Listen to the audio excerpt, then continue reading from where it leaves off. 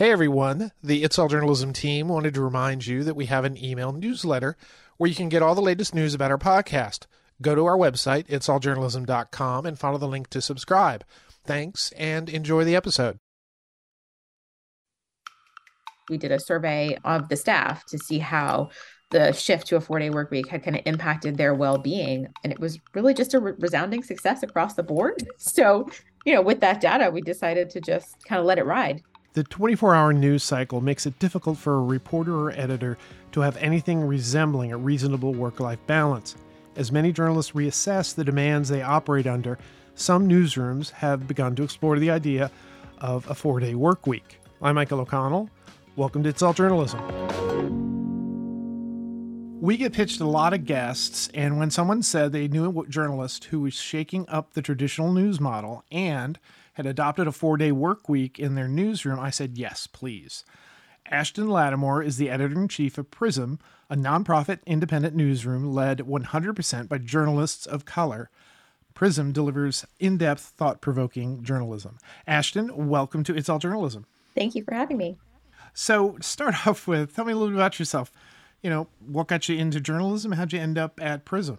I got into journalism as an undergraduate, actually. I was an opinion columnist on my campus. I had a lot of strong feelings about a lot of things. So that's how I ended up in journalism initially, just, working my way from a columnist eventually to an editor at the school newspaper.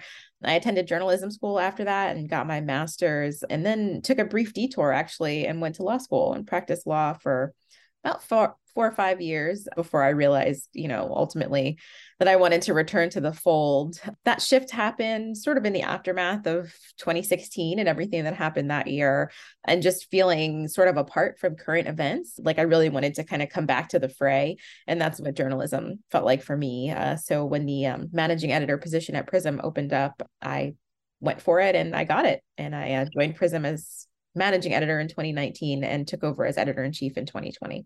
You got back into journalism during interesting times, for sure. To say the least. But, you showed the spirit. You wanted to be in on the fight, which I think is a great thing to do. I know that we did have Tina Vasquez on our podcast back in 2020.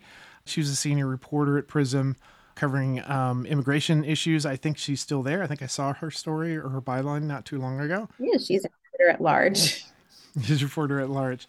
So anyway, I know a little bit about Prism. Just to sort of bring everybody up to speed, could you sort of describe Prism's mission, how it's structured and what you're doing? Sure. So Prism is an independent nonprofit newsroom. We're led by journalists of color. We focus on telling stories from the ground up, centering on communities most impacted by injustice and how those communities are working towards a better future. So our journalism is pretty grassroots at its core. We cover a range of issues and we focus a lot on the intersections between them, really intentional focus on social movements. The intention is for the impact of our work to be informing movements for social justice, animating them, and critically evaluating them, ultimately with the aim of really shifting narratives about communities of color. In terms of what we cover, it really runs the gamut. We cover gender justice, workers' rights, economic justice, crime reform and abolition. We cover politics and democracy. So it's really wide-ranging in scope, and we're national. So we cover, the entire United States and U.S. territories. I know some people would hear that, what you're focused on and the types of stories that you're doing and would wonder if you're sort of an advocacy publication. But I think actually, you're just a journalism outlet that's recognizing that there are different stories to tell. Anyway, I shouldn't answer that question for you, but is that sort of along that line? That's exactly right. Yeah, we are fundamentally journalists at heart. Our work is rigorous and fact-based and, carefully fact-checked, and it's not based in advocacy or our opinions or our feelings about anything. It's journalism. We're reporting the news, but we do recognize fundamentally that there have been so many stories and so many communities that have been overlooked by much of the rest of the media.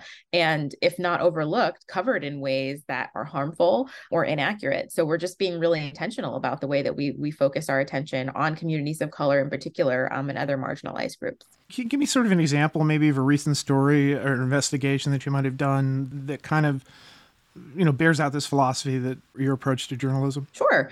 So we had a recent story just within the last month or so, focused on California, telling the story of incarcerated firefighters, particularly formerly incarcerated firefighters, and looking at reforms that have been put in place, after a lot of sort of grassroots organizing and efforts by the legislature, reforms that ensure that they can still access firefighting jobs after release. Because we know what happens in California is that many firefighters who are incarcerated people get trained on firefighting. And then while they're incarcerated, they also get sent out to fight wildfires in California. But once they're released, because they have records, either misdemeanors or felonies, they're often not able to access those same firefighting jobs that they were already doing while they were incarcerated. So this story looked at the legislative reforms behind that, the movement building that was behind the shift that's happening, that's now allowing many of these people to have their records expunged and get training on the outside so that they can continue doing the work that they've learned how to do.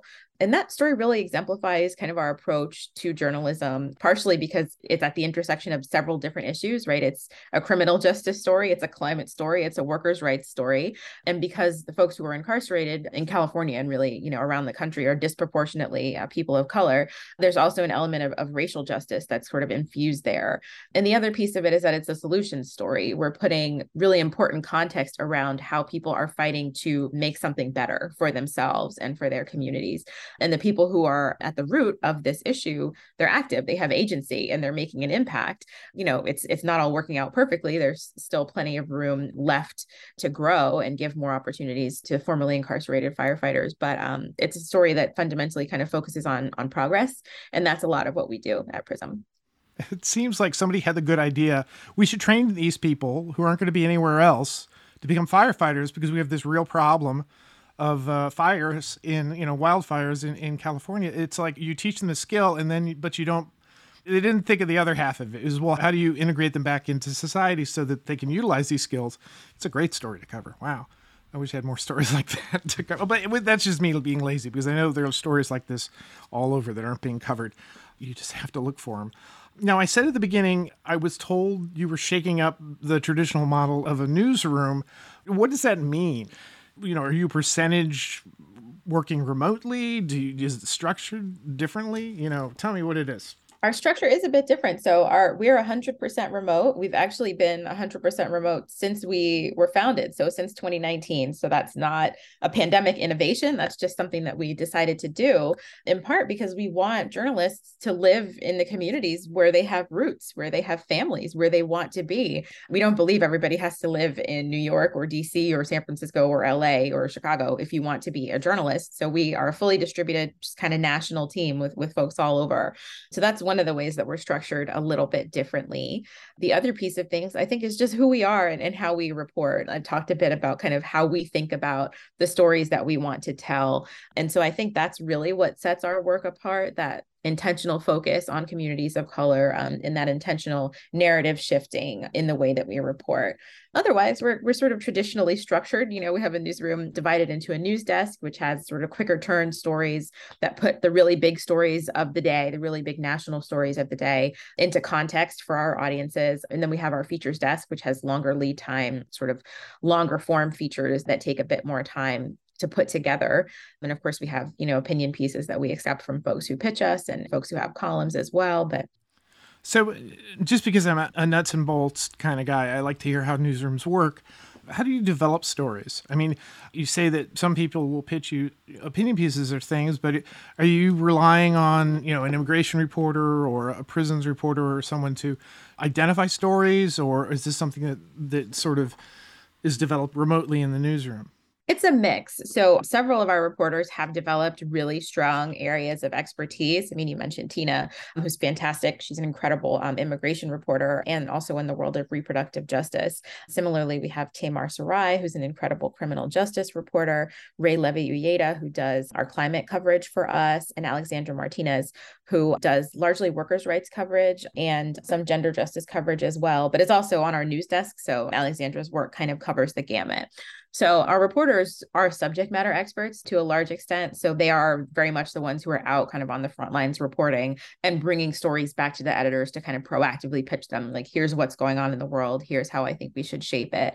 And then editors will work with our reporters to decide, what the story should look like, how long it should be, when we'll publish it within a given news cycle, and so on. But we do really have an active freelance program as well. So we really welcome pitches from people who are seeing stories in their own communities, freelance journalists who are seeing things out in the world and think Prism would be the right place for their story to reach the audiences that they're looking for. So it's really a mix of sort of top-down assignment and proactively pitched to us, either freelance or from our staff reporters. Always when somebody mentions freelancing, I always want to know what makes a good Prism pitch. What's a story that that you get that says, yeah, this is us, this is something that we need to cover?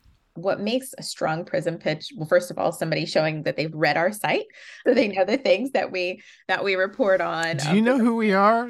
Yeah, something that's squarely within our areas of coverage is always going to be a good start. Something that's focused on communities of color, that's central to our work. So if it doesn't have that focus in some form or another, it's likely not going to be the story for us. But something that really focuses on how people in communities at the grassroots level, how they're fighting for something and why they're fighting for it and what they're fighting for. That's frequently what our stories look like, which, it may look different in the immigration context than it does in the workers' rights context. It may look different in the politics context, but fundamentally at our core, we are interested in how communities are exercising their agency to push for a better world and fight against injustice. So a pitch that captures that in some form or fashion is likely to be the right fit for us. In one of your answers, you mentioned solutions journalism. And it seems like in some of the things that you described, that's just an element of the type of reporting you're doing. What form of, solutions journalism does it take? Are you incorporating like local stakeholders? Are you, identifying structures that need to be fixed to better serve a community? Or is it really kind of whatever the story is, we need to find it out? It's a mix, I would say. It's a mix. So we do incorporate a fair bit of solutions journalism into our work. We actually have some support from the Solutions Journalism Network for some of our climate justice work and some of our labor work, and previously some of our democracy coverage. So it is an intentional approach that we take to a lot of our stories, not all of them, because sometimes there is just a problem and somebody's not solving it, but it needs to be called out and brought to light. So we certainly are in the business of doing that as much as we're in the business of covering solutions. We really like to focus on community-led solutions, particularly. So we're more likely to cover something that is maybe community-based or maybe showing up in the form of like mutual aid or grassroots advocacy rather than sort of a top-down legislative solution. But we like to look at all of them because we're really interested in what's working in a lot of these spaces where you're seeing kind of creative approaches to addressing inequities or injustices. So it really runs a range. I wouldn't say we have like a one steadfast approach to solutions journalism. We're open to a few different interpretations. Right. And when you're developing a story, I imagine it's like, what do we want the next to be? That, we do this reporting, we identify things. What is going to make sure that maybe this doesn't happen again? Or maybe that some sort of mitigating factor comes in and helps people, which is a good approach to journalism, I think. Who is your audience? Who are you writing for? Who is responding to the work that you're doing? So our primary audience is largely communities of color and folks who want to see themselves and their sort of big fights reflected in the news, and people who want the crucial context to understand and get involved in some of these big issues that we're facing, more than I could name probably in a few minutes. But I think it's those two kind of cohorts. So it's largely communities of color, but there are also other folks who are among our readers who may not be from communities of color, but who are just deeply invested in how injustice is being addressed in the United States and are interested in looking at ways to fight against it. Age range wise, it really runs the gamut. I think we lean a bit more heavily. What are they called? Gen Z? Are those the I don't know. The youth? The youth of America. The youth today. of America, because we know that they're very politically active. They're very active in social movements and social justice. So we do have a younger skewing audience, I would say, largely Gen Z, millennials, and Gen X, but there are also plenty of folks who are from older generations than that who are also deeply invested in the work that we're doing. I like the involvement of the younger generations because they tend, as you said, they tend to be more politically involved. They don't understand why there can't be a solution to something, and are willing to, hold your feet to the fire if you're not, doing something or covering a particular story. Like, why aren't you reporting about this? Why are you wasting your time on this? So as I started off, I said that you guys have adopted a 4-day work week. How did that come about? So it actually came about because of some reporting that we did. We published a story in May because there's been a movement, really, I think, spurred to a large degree by the pandemic, just people really re-examining work culture and how work shows up in our lives. So there's been basically a global campaign for like a 4-day work week that's showing up in the UK, in the United States, and other places. And we did a story in May reporting on some of the successes that have shown up as more workplaces have adopted a 4-day work week. And in the wake of that story, Caitlin Gaffin, who's our chief operating officer, came to me and said, "Hey, do we want to try this here at Prism?" And I said, "Okay." It's very much in keeping with our values. We really want to be a place where journalists, especially journalists of color, can do this work, which is often very heavy work given the subject matter, can do it without losing every other piece of their lives to it, without being ground into dust by it, which is often what happens just as a result of the kind of the 24-hour news cycle. So we decided to give it a try. We planned a 12-week pilot over the summer where we tried it out and evaluated during that time. We evaluated how our fundraising was going. We looked at our traffic and our audience goals and whether or not we were hitting them. We looked at our editorial output. Are we still putting out the number of stories that we feel we need to put out to cover the issues that matter to us and our audience? And at the end, we did a survey of the staff to see how the shift to a 4-day work week had kind of impacted their well-being. And it was really just a resounding success across the board. So, with that data, we decided to just kind of let it ride. So that's what we've adopted kind of permanently. You're doubling down on your reporting. This is the solution. Yes. I love this. When I first worked for a digital news site, I was actually kind of surprised that there was no coverage on the weekends. Mm-hmm. Because I used to be a community reporter and it was like, oh, you got to go to the bake sale, or you got to go to the 5K or whatever. But it's like, yeah, we generally don't do that. It's a 9-to-5 position. Maybe you cover some things in the evenings, but it was mostly like a regular work week. And then having worked in that model for a while, I began to understand, okay, so really when you have the freedom to pretty much schedule your day, you can almost do anything and, have a 4-day work week. Have you reaped the benefits of it, do you think?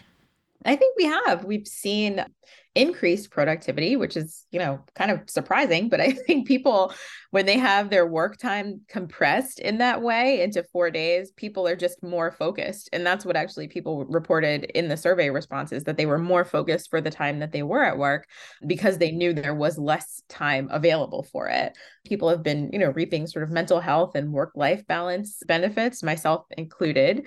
I think we've really seen that this can be a solution, at least for a certain kind of newsroom. I know it's not necessarily going to work at CNN or MSNBC or someplace where you do have to have that 24-hour churn. There always has to be something on the TV if somebody turns it on. But for a place that has the luxury to take a slower, more measured approach to coverage, I think it is possible. And I hope to see more newsrooms explore it. It's really interesting. When I saw that you'd done that, it was sort of touched with something that was going on in my head. We had an earlier guest, who I won't name, who was really excited about getting back to the newsroom after the pandemic. And I was like, really? Because there had been, in DC, I think it was the Washingtonian. Yeah. The staff said, no, we like working at home. And maybe we don't want to be at home. And then it was like, well, what's the justification for being in an office? And are we there just so that the boss can see that we're working? Isn't our work demonstration of how we're working? So, my thinking was, because I work for Patch and, I sleep 6 inches from my desk. So this is my world. That there's so many strengths about doing it, but it never occurred to me that, that I would want to go back to central office. But then I began thinking about it when I read something else that somebody was talking about, like mentorship. And for me, that's the only thing that I think I would be concerned about. you would have to actually spend the effort. How do you mentor new reporters? How do you make sure that the team is still like functioning as a team? Because we have all these things like Slack and whatever that allow us to have instantaneous communication. What do you guys do to sort of maintain the sense of team and promote mentorship? Sure. So for mentorship, that's actually a large part of our editor-at-large's work, Tina Vasquez, who's a very senior, very experienced reporter. So she meets regularly with reporters in our newsroom just to talk with them about approaches to story development, approaches to reporting. So some of it is just intentionally setting time aside and building in structures, making it part of people's role to mentor one another. And as far as team building goes, of course, we have team meetings monthly where we kind of, come together and discuss things. We also play games and do kind of fun stuff together. But some of the team building is actually on Slack. For example, right now, we have a question of the day every day where it's just like, oh, what's your favorite song? What's the best dish that you've eaten in the last month? Just very simple kind of basic life stuff that I think you would otherwise get kind of at a water cooler, but we've built in those spaces on purpose in Slack. The other thing we have going on right now is a Halloween bracket. We're collectively fighting over who's the best Halloween character. The Great Pumpkin just got eliminated the other day, so I'm very upset about that. But, we have stuff like that. We do things online together that are fun. And I think some of that is just generational. We're a relatively young staff, so a lot of us are kind of terminally online and we're born that way. So that interaction kind of is normal for us. And I think a lot of that sort of, the mentorship, the boss has to see everybody to feel like that something's being accomplished and people are working. I think it's sort of an old way of thinking, from the similar or the previous structures of what a newsroom was, like a daily newsroom or whatever. Or, obviously there are, places like TV and radio stations where you do kind of need to have an office that you can go to for production, et cetera. But, it's one of the luxuries of being in the digital space is that you can basically design whatever you want to do. I meet over the phone once every other week with my boss, and we talk and we get through a lot of things, and I communicate with the other people who are in the teams that are near me. So there's ways to do it, I guess that's what we're saying. So anyway, we're kind of at an interesting point. I mean, you guys were founded in 2019. We're coming up on the midterms. We're recording this in October. This will probably go up, after the world has changed. What is it you think you're going to be focusing on? You did mention reproductive rights, so I imagine that's an issue that's risen in prominence. What are the things that you think you're going to be working on the next year or so? As you said, reproductive rights and justice is a huge area of focus for us at this moment, in light of what happened at the Supreme Court and just the Supreme Court generally, watching a lot of the decisions that are coming down and expected to come down in the next year, around things like affirmative action that are kind of squarely in our coverage wheelhouse.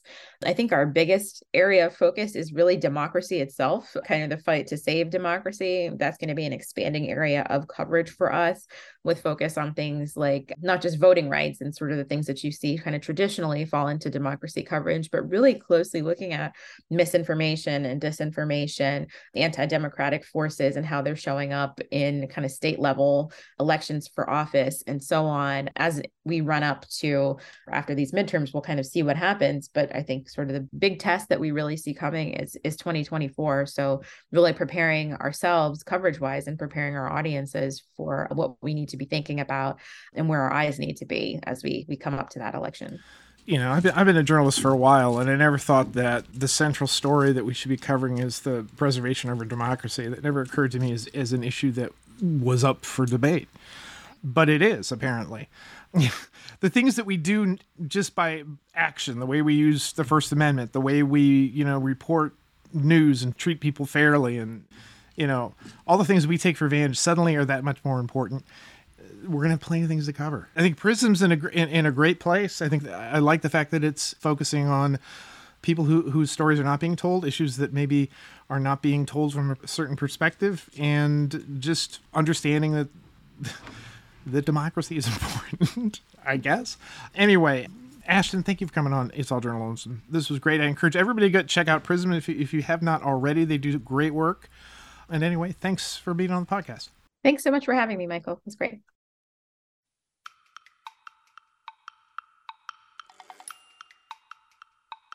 You've been listening to It's All Journalism, a weekly podcast about the people who make the news. You can find out more about us and download past episodes at itsalljournalism.com.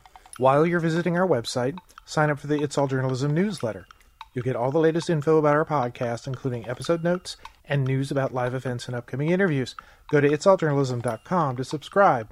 Speaking of subscribing, you can subscribe to our podcast on Apple Podcasts, Podcast One, Spotify, SoundCloud, Google Play, and pretty much anywhere good podcasts are found.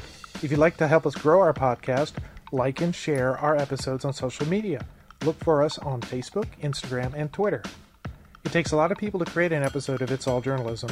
Nicola Grisco produced this episode, Amber Healy wrote our web content, Nick Dupre wrote our theme music, Lemio Brust helped with our booking, Steph Thomas is our social media manager, and I'm your host, Michael O'Connell. Thanks for listening.